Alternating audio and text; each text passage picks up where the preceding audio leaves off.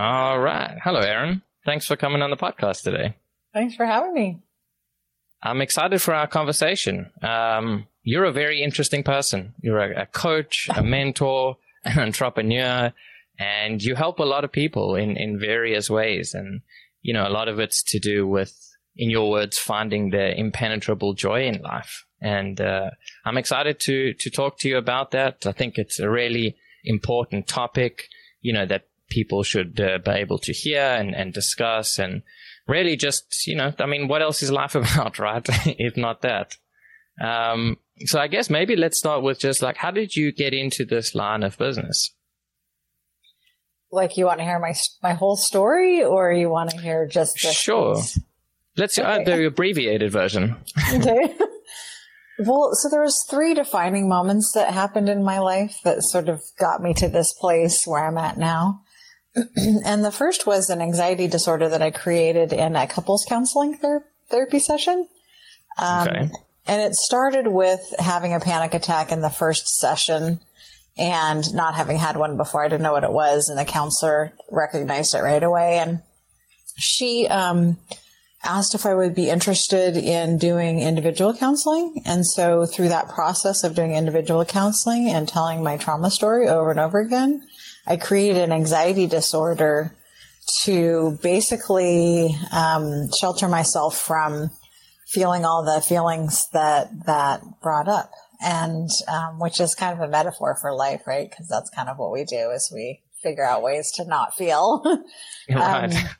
So I just, to the nth degree, decided, I'll just create an anxiety disorder, so I just can't feel any of those things, just anxiety. Right. And that got resolved chemically, like my body, the experience of it, through a homeopathic psychiatrist gave me a remedy, and it almost completely went away within a few months.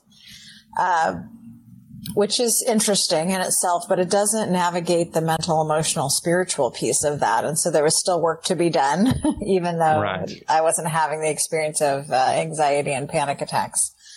And so then I thought I'd move to a small town, and, you know, because then I can't get triggered, and it'd be simple life. And lo and behold, I was still there. So I created all of that all over again in the small town with I started a business, and it took off like gangbusters sort of out of the gate. And I started immediately upon arriving there, and, you know, it was crazy busy, and I had all these employees, and I'd never had my own business before. So I didn't really know what I was doing. So I was learning trial by fire, right?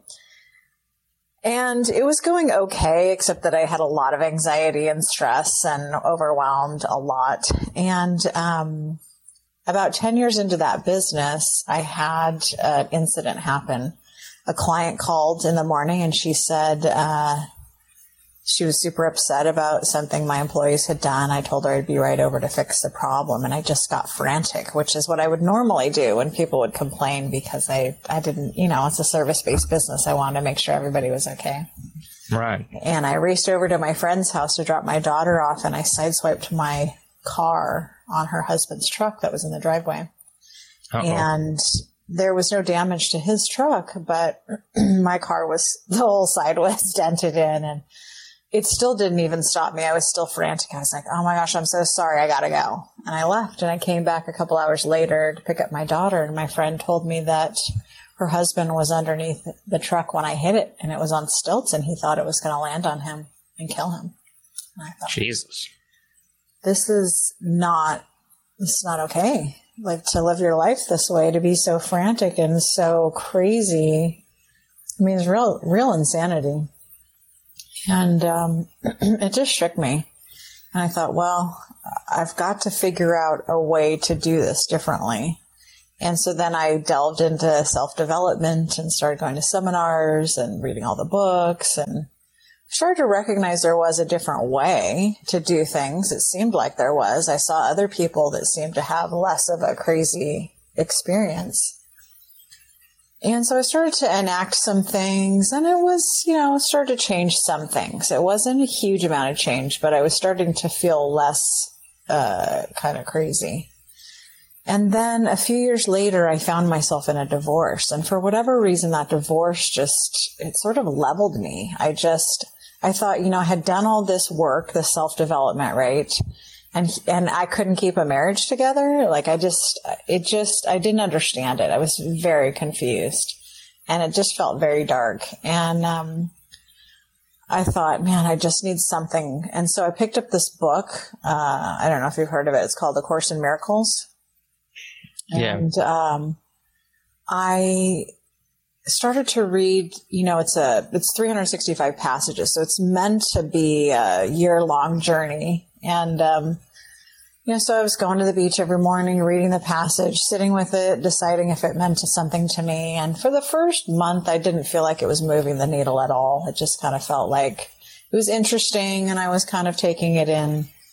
But the second month, something very strange happened. I began to start seeing the word joy everywhere. It was like the path is joy. The answer is joy. It was just like joy, joy, joy. I kept just like hearing it. Seeing it everywhere on the page. Right. And I've never even gone back to see if it's still on there. I have no idea. I assume the word is on there somewhere, and so right. I went, okay, finally, I was like, okay, I got it. I got the message. It's joy. That's the answer. But what's the question I'm trying to answer here? Like, how do I get to that place? How do I experience that?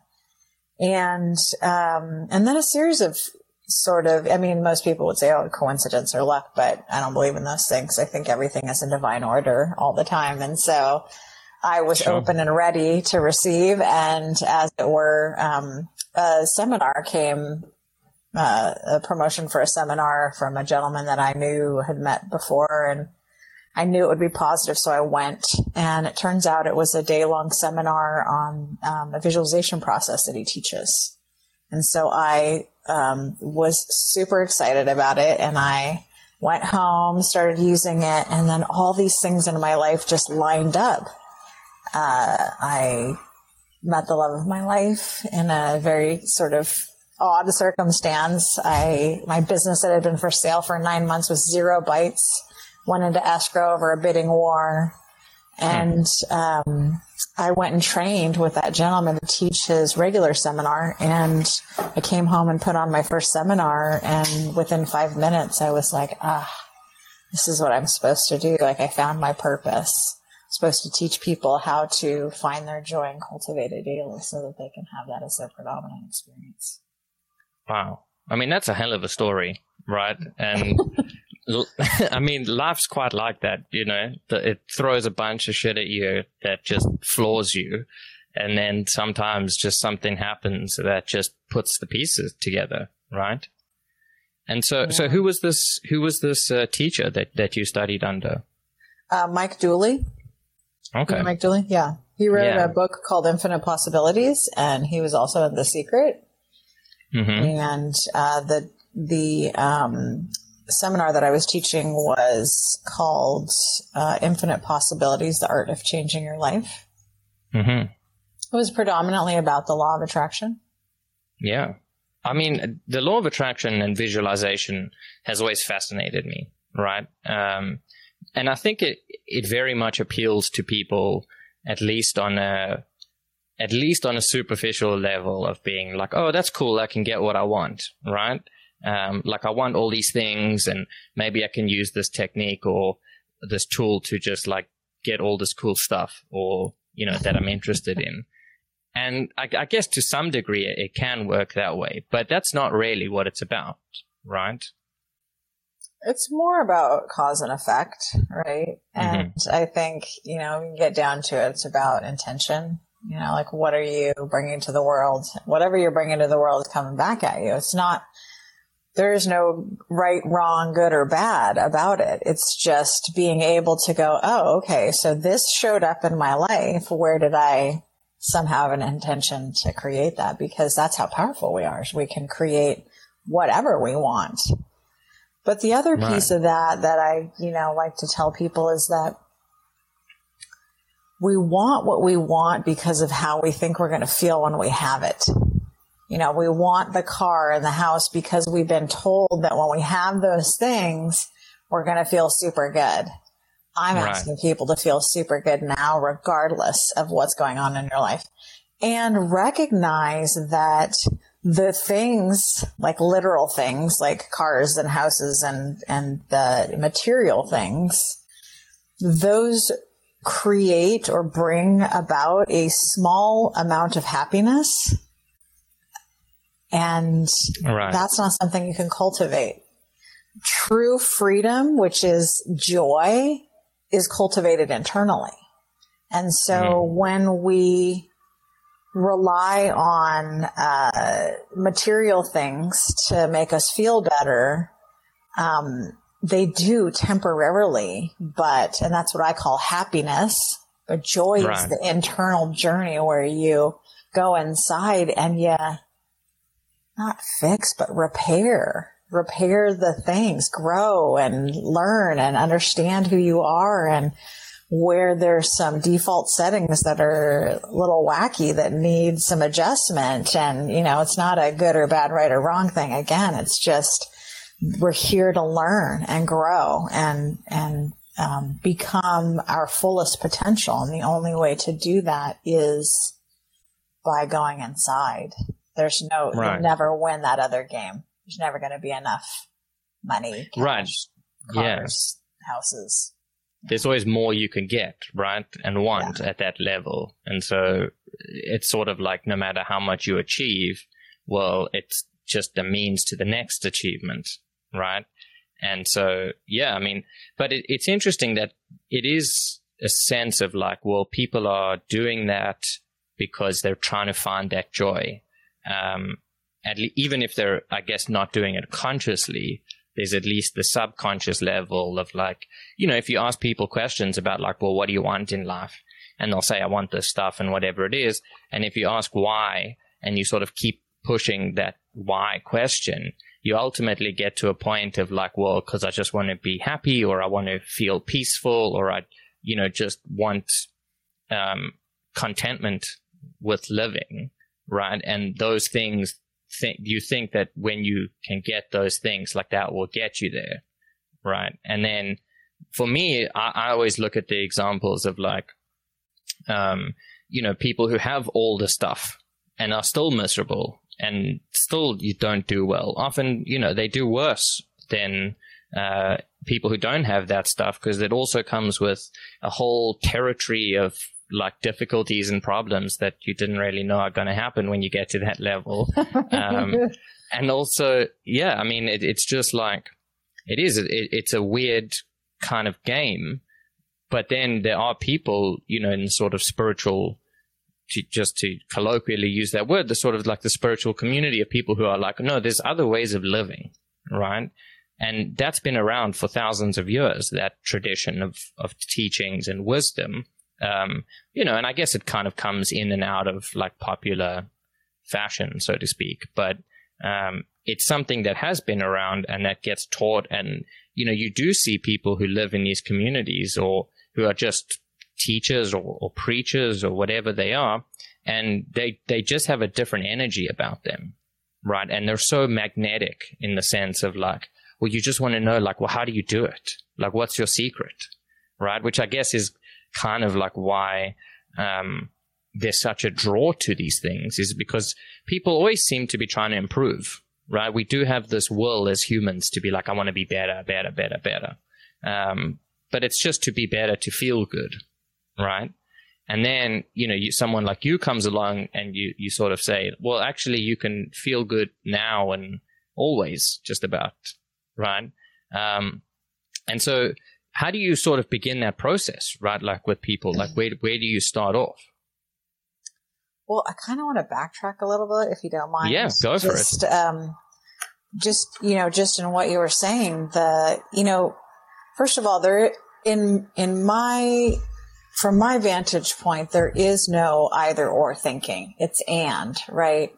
Like we like to think that, you can either be this spiritual person and be broke, or you can be, right? And then we've had some examples of people who aren't, like Deepak Chopra, right? Like he's clearly not broke. Yeah. And they're not I mean, they're interconnected because they're part of who we are in our experience, but it's not an either or. You can both be abundant in all areas and recognize that all the things and that stack of cash and, the material stuff and is, fleeting compared to the internal journey and the experience of recognizing who you truly are and doing that work.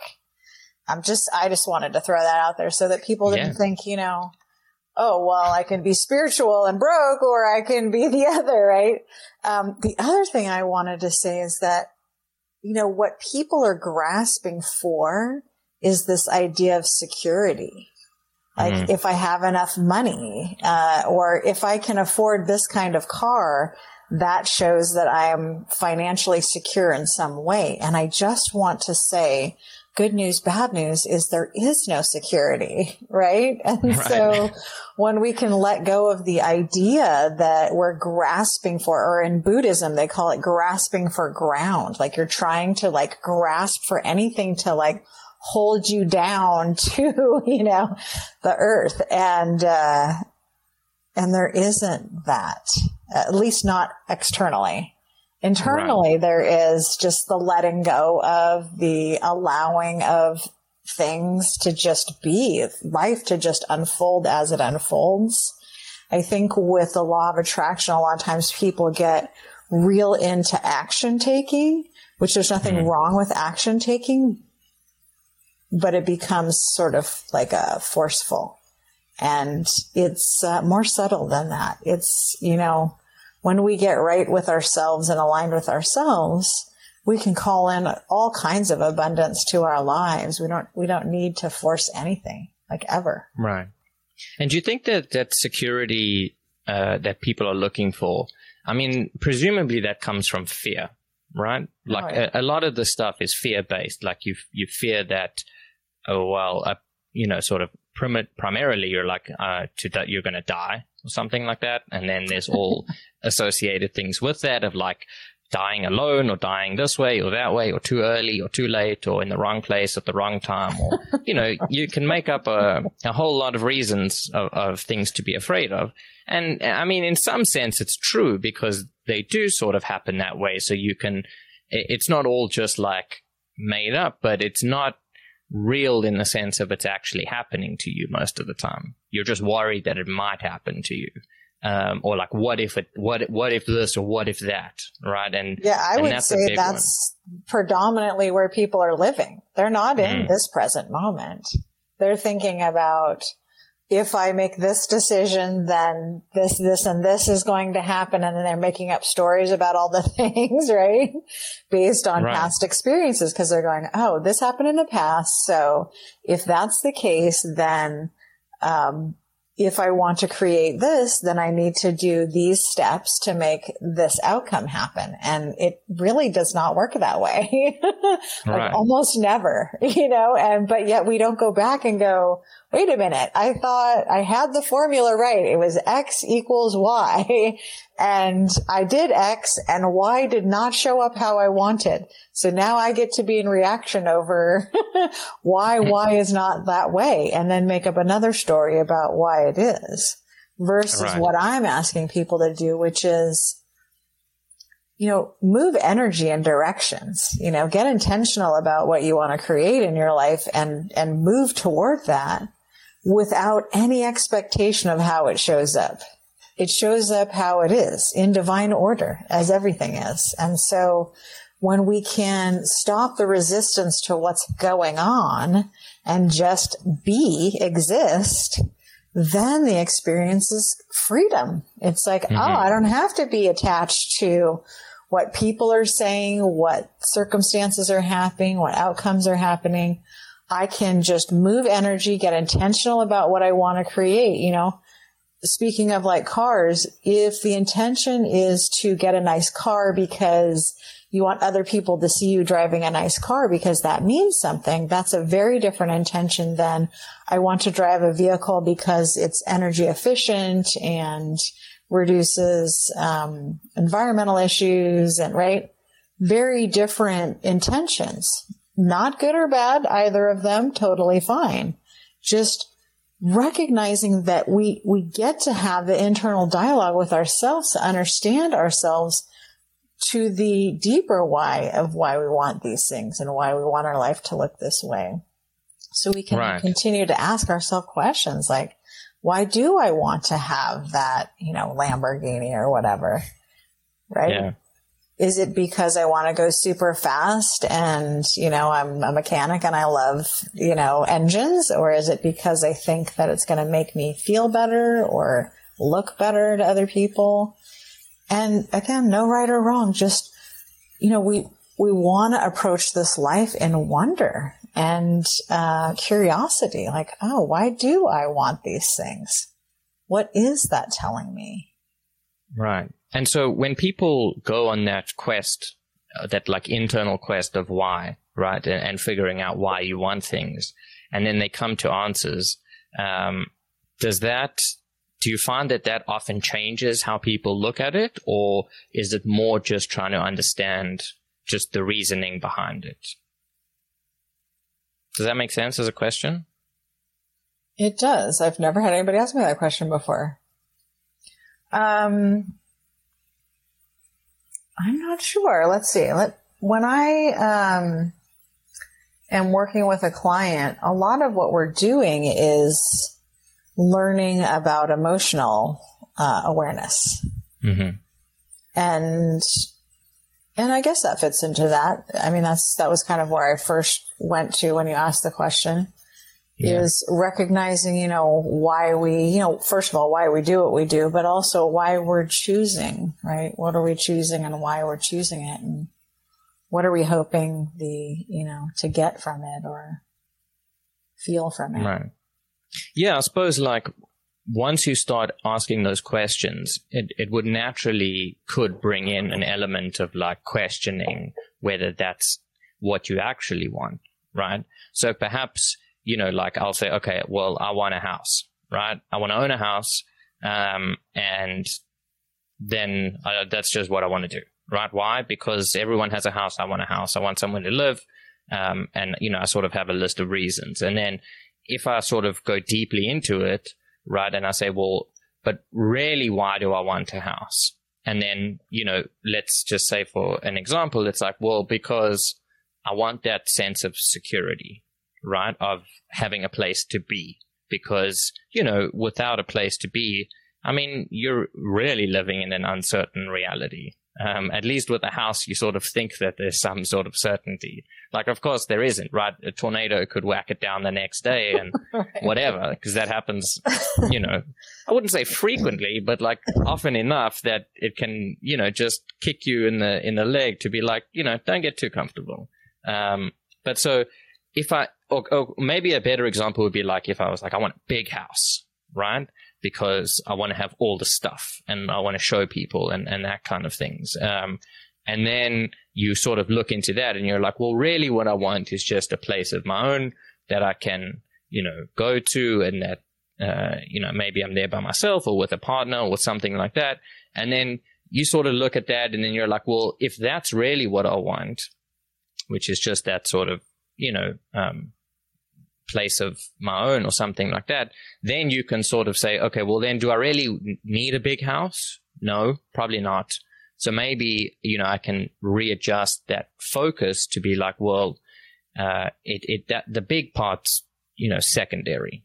The house part or the location part sort of is the primary part of it, right? In a particular place that you want to live or whatever it is. And so it would make sense to me that once you start connecting with the reasons, things would change if you're willing to allow them to, right? Maybe not always, because maybe you do have it right, and you're like, well, I want to be healthy because I want to live. I mean, it's quite hard to take away all the reasons for things because we're very like motivated people, generally speaking, for some stuff, at least. And so, but I guess like, so I want to go back to what you were saying about intention. Right. When you talk about intention, do you use it in the same way that it's sort of generally used? Like, oh, I intend to do this, meaning like I have a goal to do it that I want to do. Is that the kind of intention or what is it? Well, a couple of things. excuse me, one of the things I would say is most of us don't recognize that we have the opportunity to be intentional about what we're creating in our lives on a regular basis. That the amount of energy that we spend typically goes to the not want, right? It's like, oh, I don't want this. This doesn't feel good, right? Mm. And the shift really, in my estimation, if you're wanting to be in a creative space, is to recognize the not want and then intentionally state the want, right? So it's like, I don't want to be in anxiety anymore, but what I really want, so the energy right now is on the anxiety, right? But what I really want is to feel at peace. Mm-hmm. So then we also include the actual, what is the outcome that we want? What is the experience that we want to have instead? But the intention itself is really about getting super clear about why you want what you want, which is what we've kind of been talking about, is on a deeper level, just really understanding, what is it that we do want? It's not, recognizing that we have all these outside influences that tell us, kind of what we're supposed to want, right? Which is the car, the picket fence, the, 2.5 kids, the whole, right? All the things, the clothes, the lifestyle, right? Yeah. And I think if people will take the time to actually sit with themselves and really discover what it is that they want, they'll come to find that a lot of what they want, they already have. I already told you there's no security, so that's out the window. I mean, believe me or not. But like you said, a tornado can come. The stock market could crash. The business that you work for or that you own could go down the toilet at any moment. We have if this last year and a half didn't say anything, it definitely said that, we had COVID no idea put a real it was coming. Perspective. Yeah. And it leveled the playing field. Everybody had to deal with it. It wasn't like the rich people got away with not dealing with it and the, poor people, like everybody did it. It certainly hit marginalized folks harder, of course, as most everything does, right? Mm-hmm. However, we all had to deal with it, and we've all had to deal with it and adjust.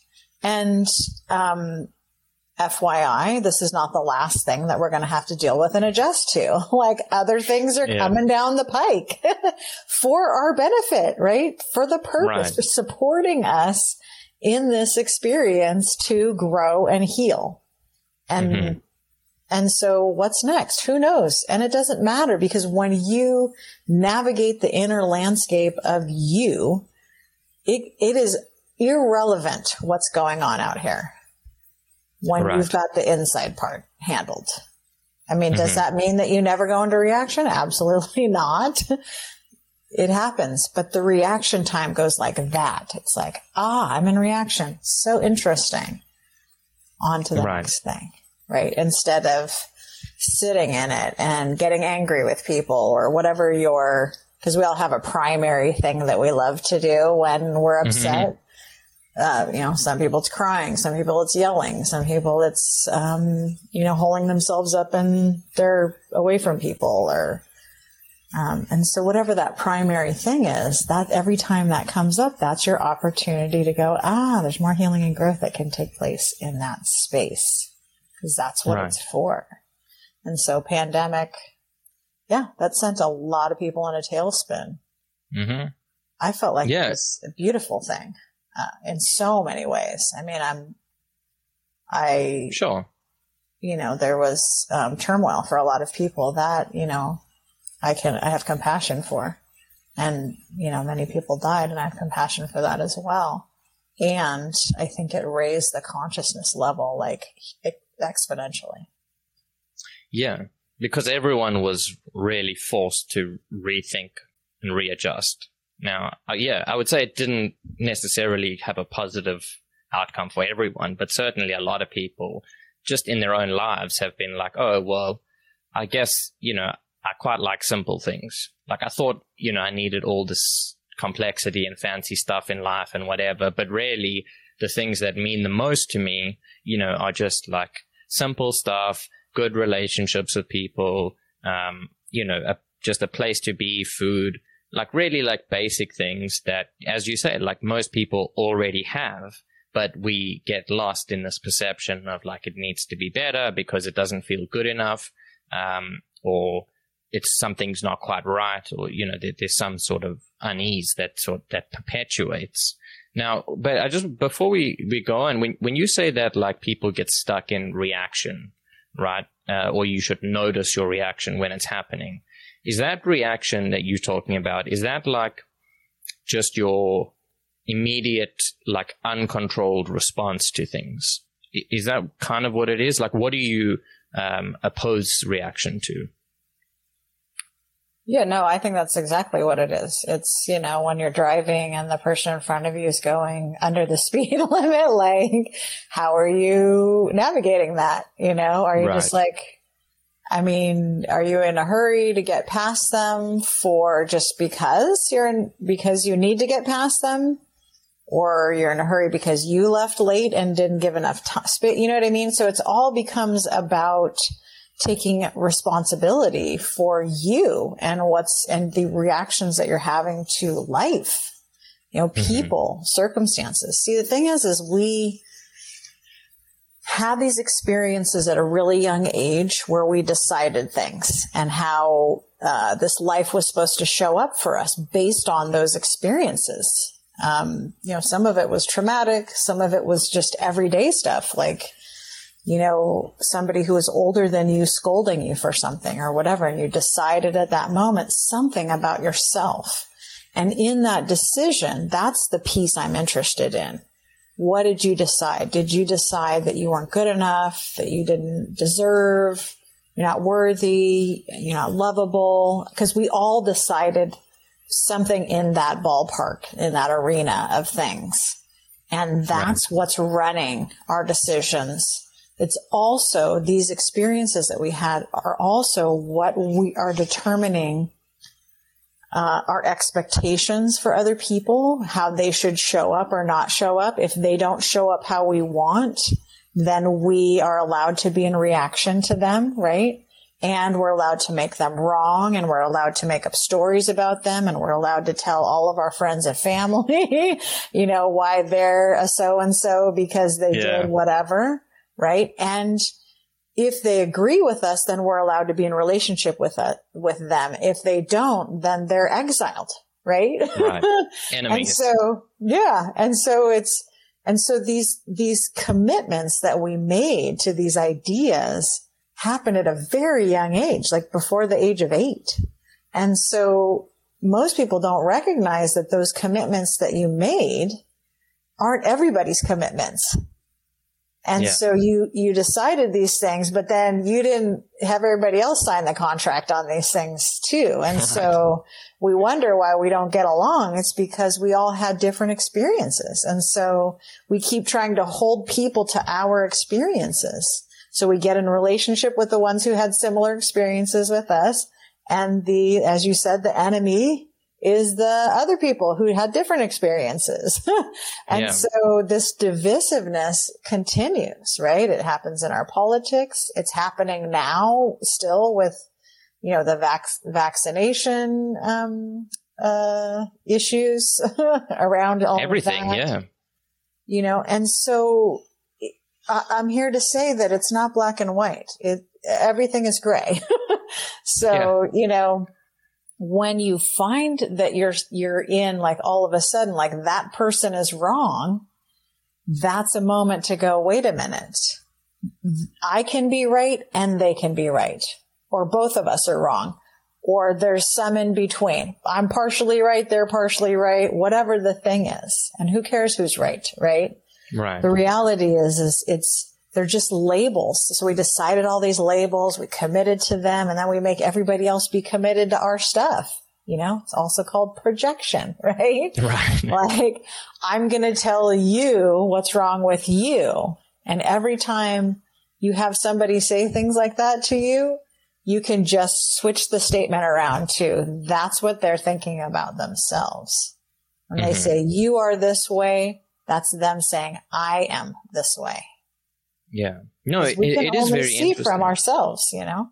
Right. You're absolutely right. And it's very interesting how, you know, each person has their unique view of reality, right? And as you say, like the way all sorts of things went into building the structure of your brain that now perceives this reality, right? Or your mind, or however you want to characterize it. But just you see reality in a particular way, and you add on all sorts of meaning to things that it isn't there except in your vision of it, right? And so that's why it makes sense that something happens and you characterize it immediately, or your default mode is just to be like, that's bad, right? And that's because you've learned to interpret it in that way, not necessarily consciously, probably mostly just unconsciously, just trying to survive and do your thing in the world, but that's just kind of the nature of things.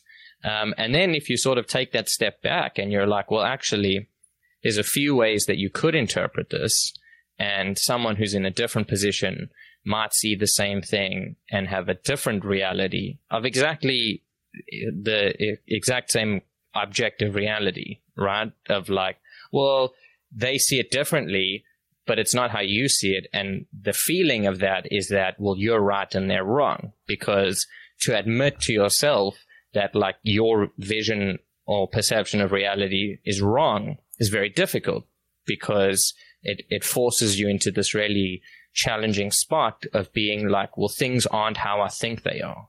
And it's not a fun exercise all the time, because it's very uncertain, a lot of it, right? And it sort of plays into what we've been saying about like, I mean, we didn't use this expression, but it's like kind of like better the devil you know, right? Where it's like the realm of uncertainty is so broad, and your mind can come up with so many worse versions of how it could be, that you kind of just are willing to accept the relatively bad version now because it's at least predictable, right? And you know what's coming even though you don't like it. But to be able to actually be like, well, I'm open to seeing it differently is like a very courageous thing to do, right? And it's not most people's go-to move. I guess it makes sense, right? Because if you were always questioning everything all the time, you'd be too busy in your head to do anything ever. I mean, it would be insane if every move you made, you were second guessing yourself, right? But there certainly are those pivotal moments where it really comes into view and someone cuts you off. And you're like, oh, fuck this guy, you know, or whatever. And like, what a dick. Like, how can this person be alive? Or, you know, a whole sort of like things that are all happening in your head. You don't know what's going on. I mean, that person might have a real emergency that if you knew about would change your whole perspective of things. Or maybe they didn't. Maybe they're just a dick or whatever it is. And again, it's like, well, if you let them influence you, I don't know. It's complicated, right? Because it's like the world does have an impact on you, but it doesn't have to stay that way, right? So like you can get this feeling of like anger, or let's just use as an example. So you have this encounter and you just get rushed with like this emotion of anger, but then with some like awareness of yourself and of your internal workings, you can be like, well, I do feel angry. Am I going to act angry? Or am I going to sort of just let it pass? Am I going to ruminate on it? And, you know, I guess people have different levels of control over that kind of stuff. And it gets easier with time, right? But it is interesting that is the for process. sure. The process is understanding yourself emotionally. That's emotional awareness. Right. And then deciding different. Right? Because you can decide different. That's the one thing you can do. Everything else is up for grabs. Right. As you said, you know, it's just like, I mean, we literally can't control other people and we can't control circumstances. So as much as we would like to. What can we control? We can control our experience of those things. And so it becomes this, you know, it's not about the control piece. It's more of empowerment than control. It's, I'm going to I'm going to shift the power from you being responsible for my emotional experience to me being responsible for my emotional experience, right? So it looks like, or I don't know about you, but I was basically taught as a kid, and I think most people are, that, oh, that person said that, so it made me feel this way. But from a responsible stance, it's that person said this, I feel this way. Why do I feel this way? Right. Because that's how I'm interpreting it. Yeah, because like that person could say the same thing to me and you, and one of us could be in reaction, the other one couldn't be. So is it that person or is it us? It's us. It's always going to be us. The work is always going to be internal. It's never going to be about the other person. And so when you're in reaction, it is all you. That's the good news, bad news. Is that it's you. It's always going to be you. If you want to point a finger, it's still you, right? Projection, still you, right? So then it just becomes, oh, okay. So then you just get introspective and you start to just be curious. It's not beat yourself up because you're flipping out over some guy who cut you off. It's get interested in why. Not because you need to figure out where it came from or any of that, but because we have latent emotions that we have been, tamping down for so long. They've got to get out of our body. These are the things that cause illness, is holding all this stuff in. Our body holds it in and creates disease around it. We don't need that. And it doesn't, and the experience is not great. I mean, sucks. Being angry all the time, and a lot of times people don't even know they're angry all the time. They have no idea. And so, the process really becomes awareness of when am I in reaction? And then not because of somebody else, what am I, what's going on with me? Right. And then, there's 2 points actually there that I think you made that are really good. And the first one is to not be self-critical or self-reproaching about how you're being in the world, right? Because then you're just doing a different version of the same thing. You're just pointing the finger at yourself, but not in a helpful way, right? And I mean, for me at least, that rings true where, it's easy for me to be like, well, I'm angry. It's my fault, right? I suck. That's the problem. It's not it's easy to go to fault, shame, blame. Whose fault is it? I'd love to do that. And that's not helpful either, right? And that's not what you're saying. If I'm understanding correctly, what you're saying is well, for me, let's just say the exercise or the process or whatever it is would be to be okay, well, I'm feeling angry right now, let's say, right? And then, so where do you take it from there? Do you say why am I feeling angry? Or is it more just to be okay, I'm angry. I have some ideas about it being this and that person's fault or my fault or, doing this sort of blame game. But how do you take that down? Right. So the process is, for me, this is what I teach and this is what I believe is the truth. The process to change is first awareness. So that includes the crisis that brought you to my table, so to speak. Yeah. That's I can't stand it. It's when you cross the threshold of pain where you no longer can navigate, right? So I've got to find another way to do this thing. So that's the crisis. That's awareness. And then the other piece is the emotional awareness. So navigating when we're in reaction. Once you do that, then we get intentional, right? So then we switch it from, I don't want to be in anxiety. I don't want to be stressed out. I don't want to be overwhelmed or angry or whatever the word you want to put in that blank is. What I do want is to have peace or calm in my life or have peace of mind, right? So we get intentional. And then we talk about strategies. How do I reframe this experience? Sometimes the strategies are just acknowledgments that, here I am in anger again. That's so interesting, right? One of the things that I learned, do you know this book? It's called The New Earth by Eckhart Tolle. Love that book. book. It's one of my favorites. Yeah. So one of the things that was profound for me that he said is everything is neutral. We're the ones that bring emotion to it, reaction to it. We are the ones. Everything is neutral. So when I said the pandemic was positive, actually it was neutral.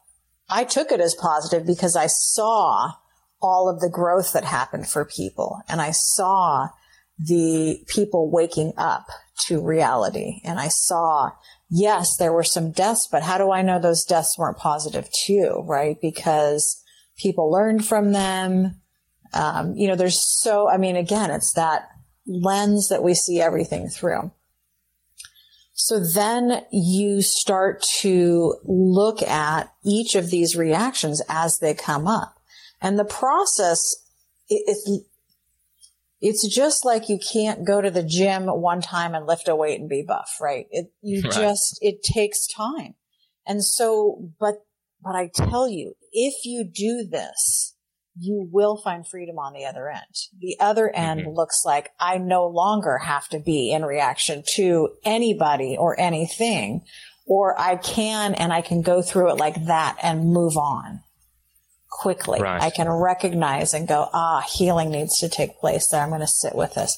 So then from there, so you have the awareness, you have the intention, strategies to navigating that difference. Sometimes it'll look like, how do I change my perspective? How do I rid myself of some underlying beliefs? How do I reframe or refire my brain activity? How do I, like one simple exercise is that whole, being in traffic or whatever, somebody cuts you off.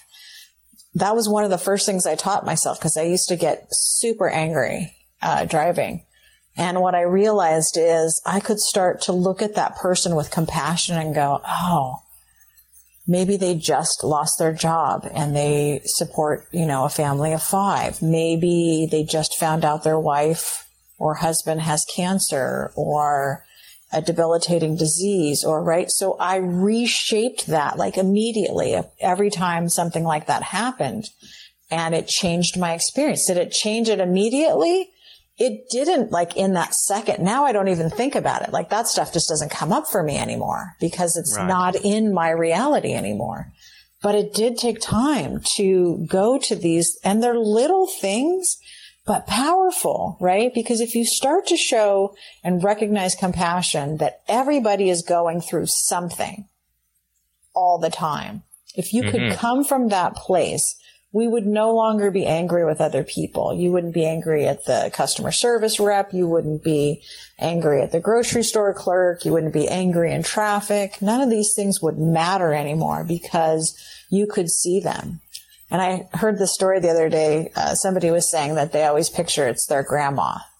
Like, would you be honking and flipping off your grandma because she's driving slow? No, you'd be wishing her well on her way so that she got home safely. Right. Yeah. So this is the kind of compassion that we but I encourage people to start to enact in their life today, immediately. That's available right now. Right. And these are the things. It just takes these little tweaks, but you got to do them over and over and over again. And so if you know that anger is the thing that you go to and you find yourself in anger, this awareness is, there's anger. I see it now. That's happening in this scenario. So then you become the detective of your life. In curiosity and wonder, you go, why am I angry right now? Right? You start to ask yourself these questions, not so that you can come up with answers, but just acknowledge, I'm in anger right now. I'm in reaction right now. Interesting. I wonder why, just so you can get present moment awareness. I'm in anger now. And then how you move that needle from here to freedom is you recognize it sooner and sooner. So then you're like, you recognize it while you're in, my voice is raised right now. Why am I yelling? Like, why am I so upset, right? While you're doing it.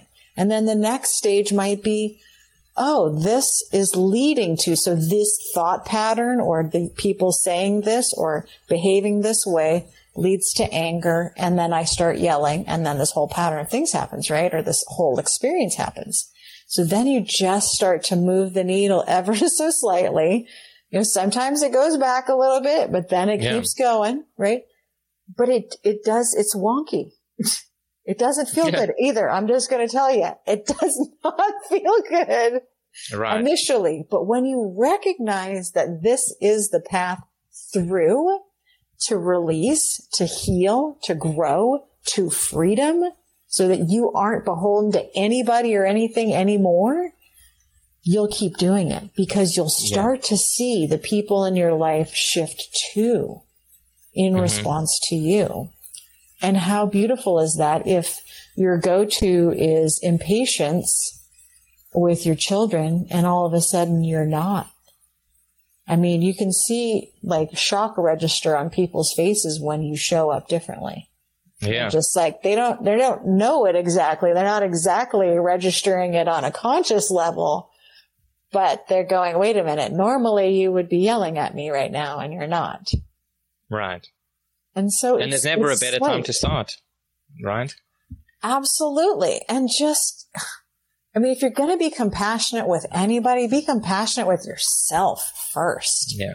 Right? Like, we're all like, I don't know anybody who is out to like really harm other people. I mean, even people who, you know, are sociopaths and psychopaths and all those, you know, they are doing these things, but it's not conscious. It's, you know, I do believe everybody, you know, a lot of it is due to their experiences, right? They were shown that. And, interestingly enough, when I used to do work in the county jail, I was reading all these statistics on it, and it's something crazy. Like, you never see these kinds of statistics.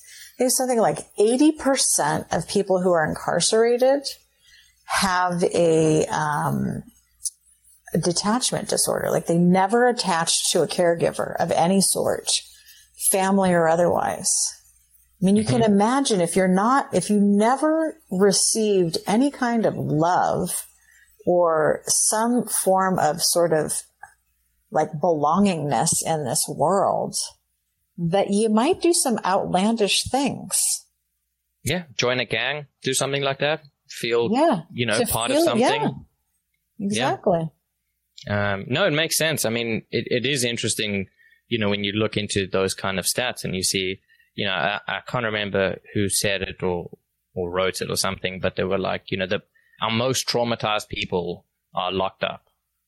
You know, like that's how we treat the people who are the most traumatized, you know, for not wanting to say something that like it's incurable or that it's a problem or it, you know, it's just like, they're not just like people who are out to destroy the world, right? Everyone's trying to find this joy. They just go about it in peculiar ways. And even the people who, you know, as we were saying earlier, who we villainize and we like to think of as evil, it's like, well, actually, if you just ask them, they're trying to do the same thing you are, which is the so-called right thing, right?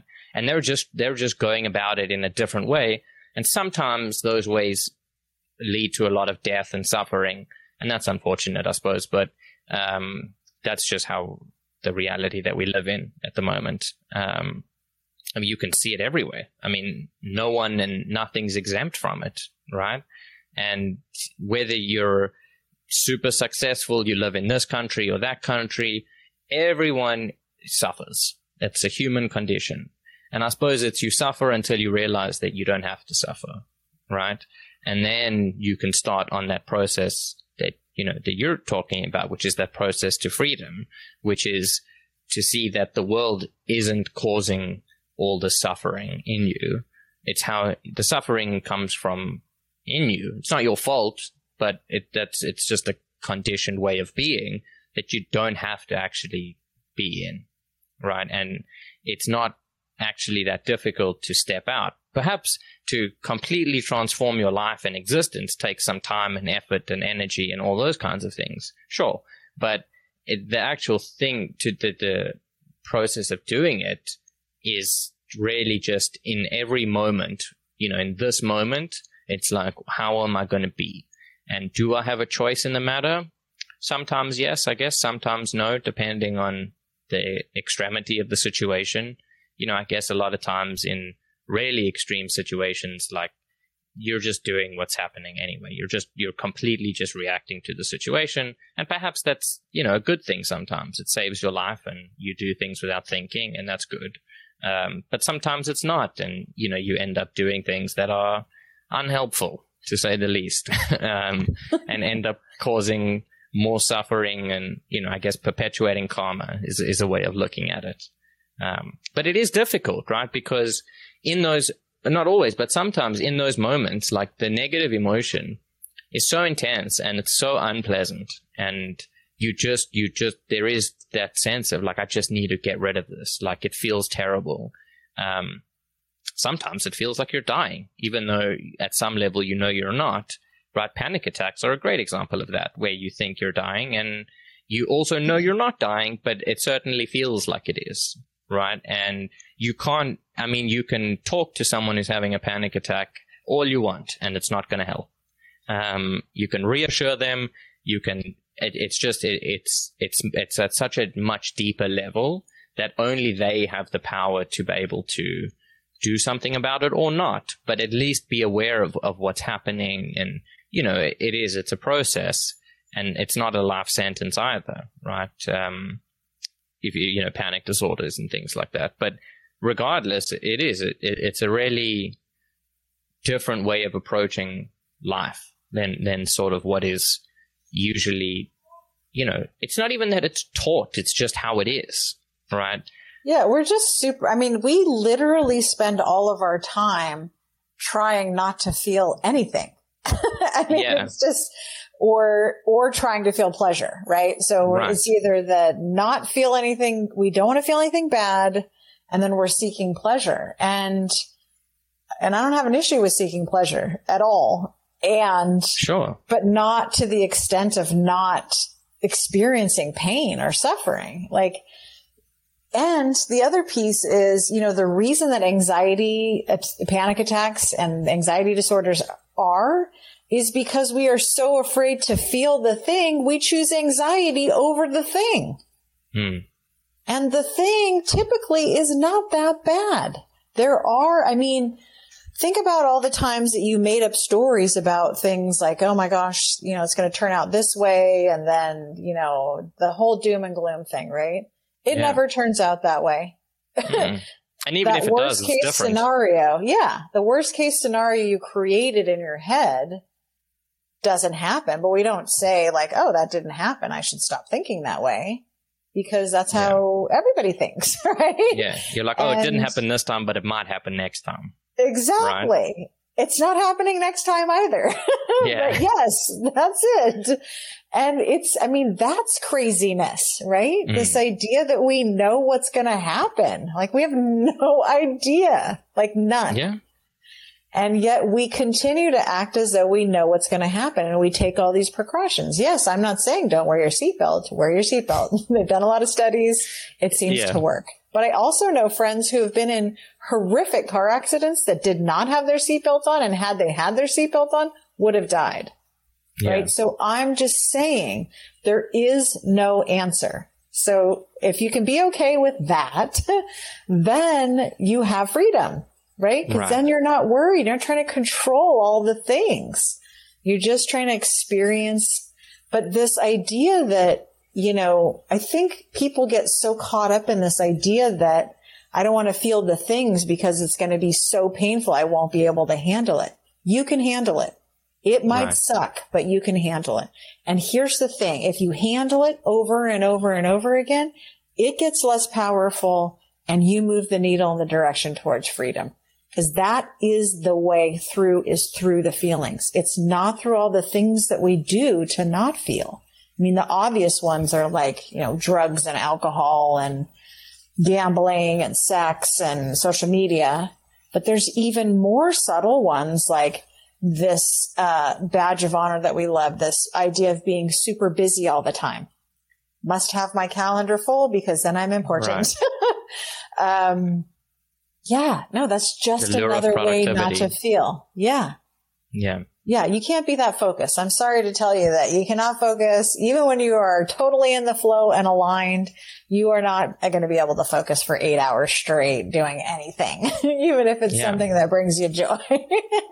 And yeah, everything we do is about this trying to stop suffering. And unfortunately, the only way to stop suffering is to suffer a little bit often so that we don't have to suffer anymore. So we just always keep squishing it down. I'm asking you to just go ahead and feel the feelings. They're going to suck. It's fine. You'll get over it. And as you just stop labeling it bad and awful and overwhelming and too much, guess what? It's neutral to the suffering. We're the ones that bring that. Right. The panic attacks, illusion. That's all.